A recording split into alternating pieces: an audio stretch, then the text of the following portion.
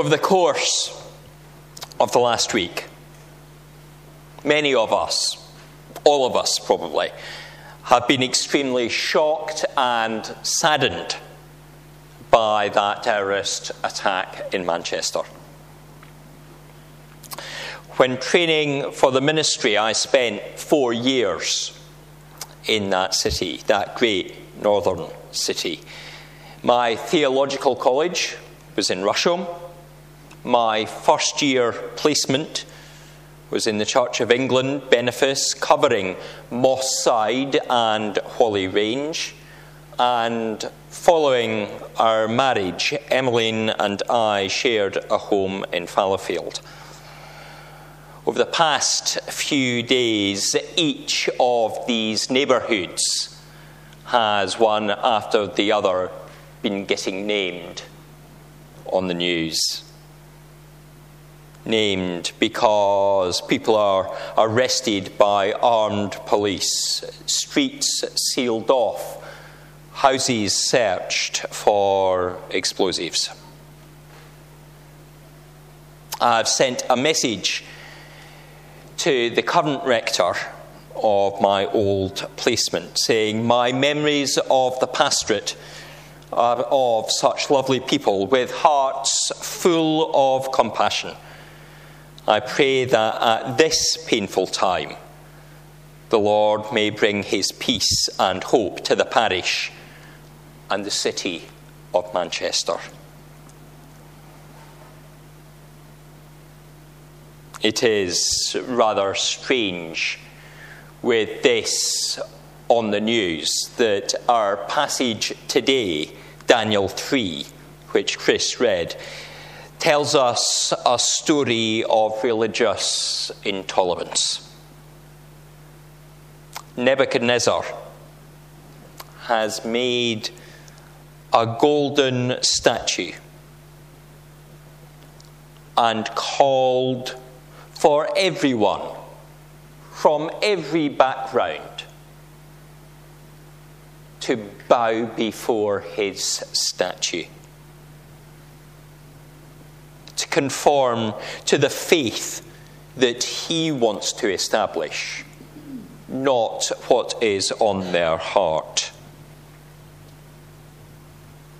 This mighty edifice, 90 foot tall, 9 foot at the bottom, must have been the pinnacle of engineering of the time.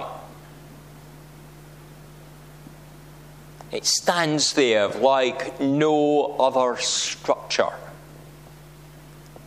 and either made of gold or covered with gold shows something of worth that the king would like to have. It displays something of the nation's riches embodied in the kingship. But why has he erected this statue? Well, if you remember last Sunday's reading and sermon, don't know how good you are at remembering one thing to the next week. Maybe you can refresh yourself when you get home and listen online if you weren't able to be with us. But Daniel had described a dream that the king had had, a statue made of different metals, where the top was gold. And that top gold head represented Nebuchadnezzar. The entire statue, the earthly empires that they represented, it was said in the dream, would be smashed by a rock that had been there from the beginning of the earth, part of a mountain. Not always noticeable. That rock represented the coming kingdom of God and the power of Jesus Christ. And on hearing that interpretation, the king had bowed prostrate, saying, "Surely your God is the God of gods." But here, all we have done is turn the page over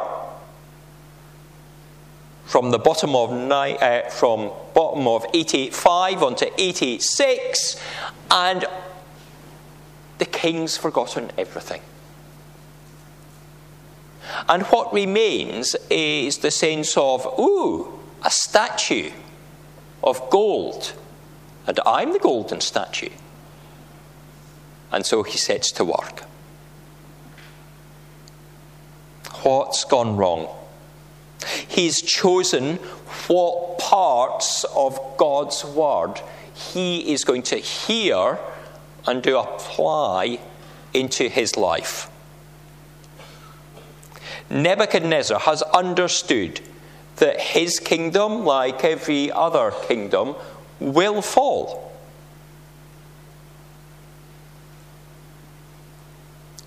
So he decides to come up with a plan that will shore up the kingdom, that will see strength in the kingdom, that will see leadership that is expressed like every political soundbite you can imagine.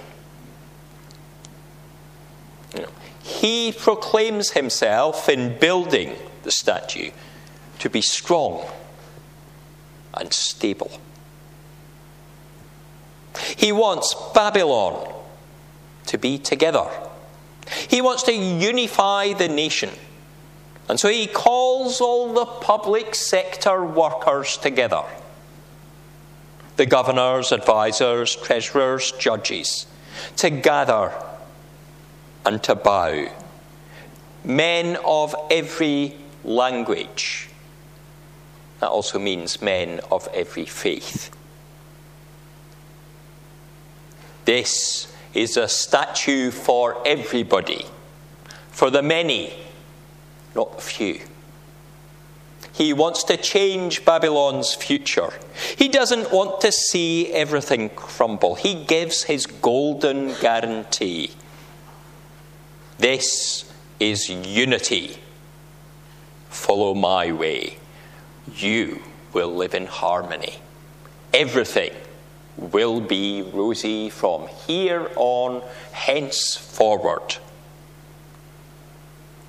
And if you don't do what I say, then there's the fiery furnace. He knows of God, but chooses to try and make his people trust in a false god. He knows that the empire will fall, but he seeks a sign of strength. When he gathered all around, what he should have done was proclaim the truth of the God that Daniel had revealed to him. But now, he clings on to his old understandings, to the ways before he heard of the faith, to the ways of astrologers and soothsayers that could not interpret the dream, rather than Daniel, who had. We know of the great hope we can have. We know of where we should put our trust. But do we still bow down to false gods and idols that are of our making? Idols of property, of wealth, of one-upmanship, of being ahead of our neighbour? If so, we need to change. Shadrach, Meshach, and Abednego know what is right. They will not bow down when they hear the music played. Even when the king challenges them, when they're called before the king, and he says, look, when the music plays, bow down. That's all you have to do. But they do not. They are faithful to God. And they say that God will save them. And then they say something else. Even if God won't save us from this fire, we will still not bow down. They are not testing the Lord. They're saying, whatever happens, we think God will save us. That might not be God's plan. But we are willing to do what is right in our understanding of faith. There is no fear within them. They do not resist arrest. There is no armed struggle, but they peacefully submit themselves to God's care. They peacefully go. And the king mocks. What God will rescue you from my hand? What God is greater than me is what he is saying. What God is greater than the king? Well, he knows what God is greater than him. He's already bowed down in the past, declaring the God of Daniel to be the God of gods.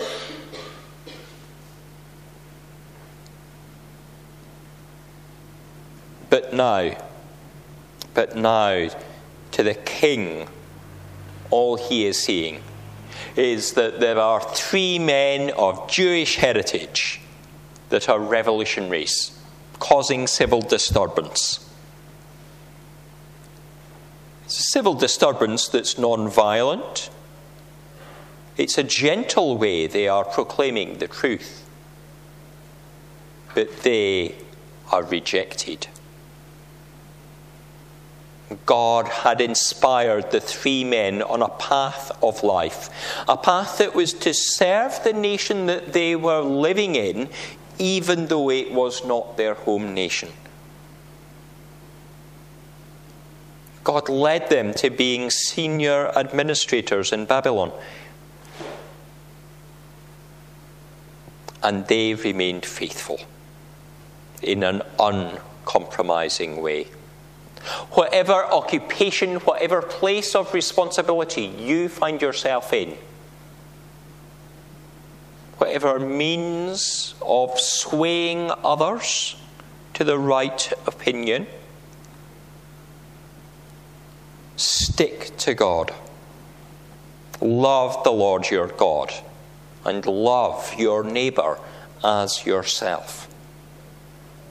The God we sing praise to, that we read of in the Scriptures, that we bring our prayers before, requires us to think of our faith as more than just words that are spoken or words that are just heard. He requires action as a result of faith. These things go together. We must always respond in a way that demonstrates love and faithfulness. The men are taken, bound, and thrown into the furnace. The fiery furnace is enough to kill the guards outside. 7 times hotter than it would normally be. Well, I'm not sure that they had a thermometer. But the idea of 7 times hotter is hotter and hotter and hotter and hotter and hotter, isn't it? It's this sense of complete heat. They could not get it any hotter than that. Just like the 7 days we have in our week, 7 days of creation. It's a completeness of heat, a heat beyond imagination. And so, this heat reflects the king's rage. His anger is this heat. But the result of the heat, the resulting damage of his rage, has victims. But not Shadrach, Meshach, and Abednego. It's his own guards, his soldiers, who are killed, not those he had intended. And that is true of rage and of hatred. The one that ultimately suffers is the one with the anger and the friends around them. It's shown from the very earliest days. Cain is angry with God and kills Abel.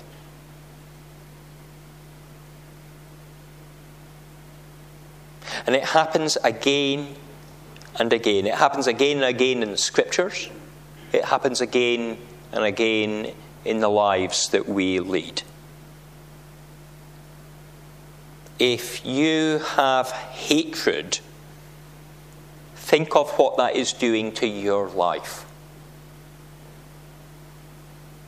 If you have hatred, what is it doing to the lives of those that you love? Who is hurting?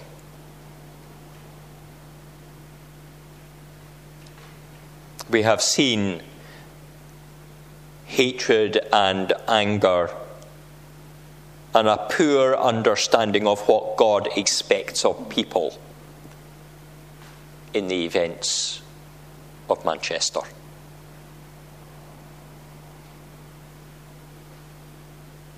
And there will, in time, be judgment.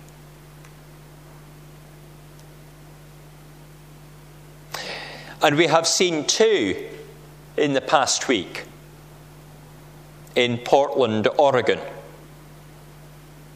a man shouting anti-Muslim abuse at a couple of teenage girls, and then killing 2 men and injuring another who tried to bring peace to the situation.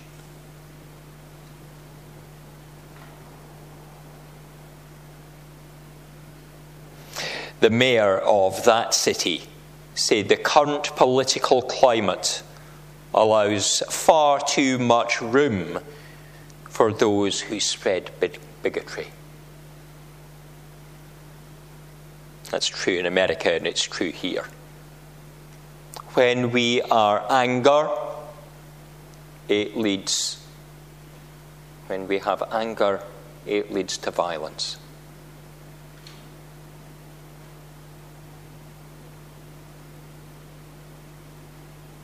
Nebuchadnezzar sends 3 men to the furnace because of their faith. But despite the heat, our 3 heroes enter and are safe. Their hair and clothes do not catch fire. They do not even smell of smoke. Anyone that's been near a fire, we are burning some wood out in the garden, you know that in a short bit of time, your clothes have that fragrance. But they are watched over in the fire by one that the king thought looked like a son of the gods, an angel. And it awakens within him an understanding that no matter what he did to those men, God is present.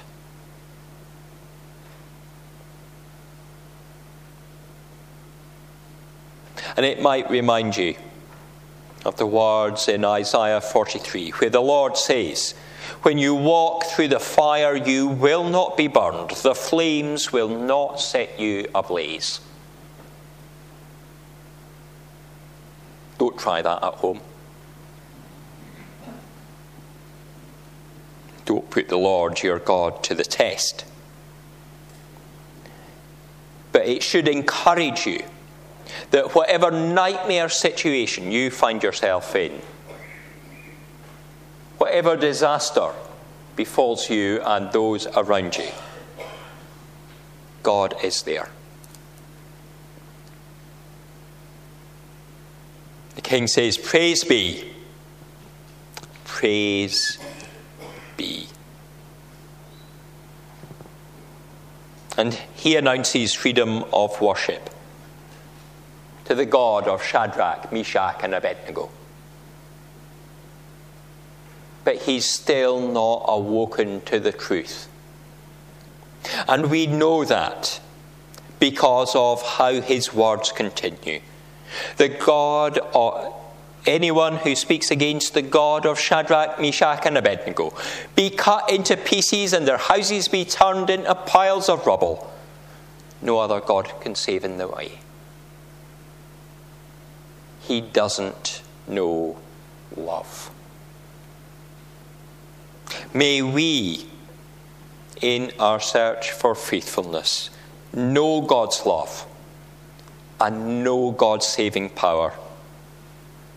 May we know the love that even took God's own Son to the cross, that our sins may be forgiven. May we not fool ourselves in turning this love into hatred of others, but instead seek his peace to dwell in our heart each day. Amen.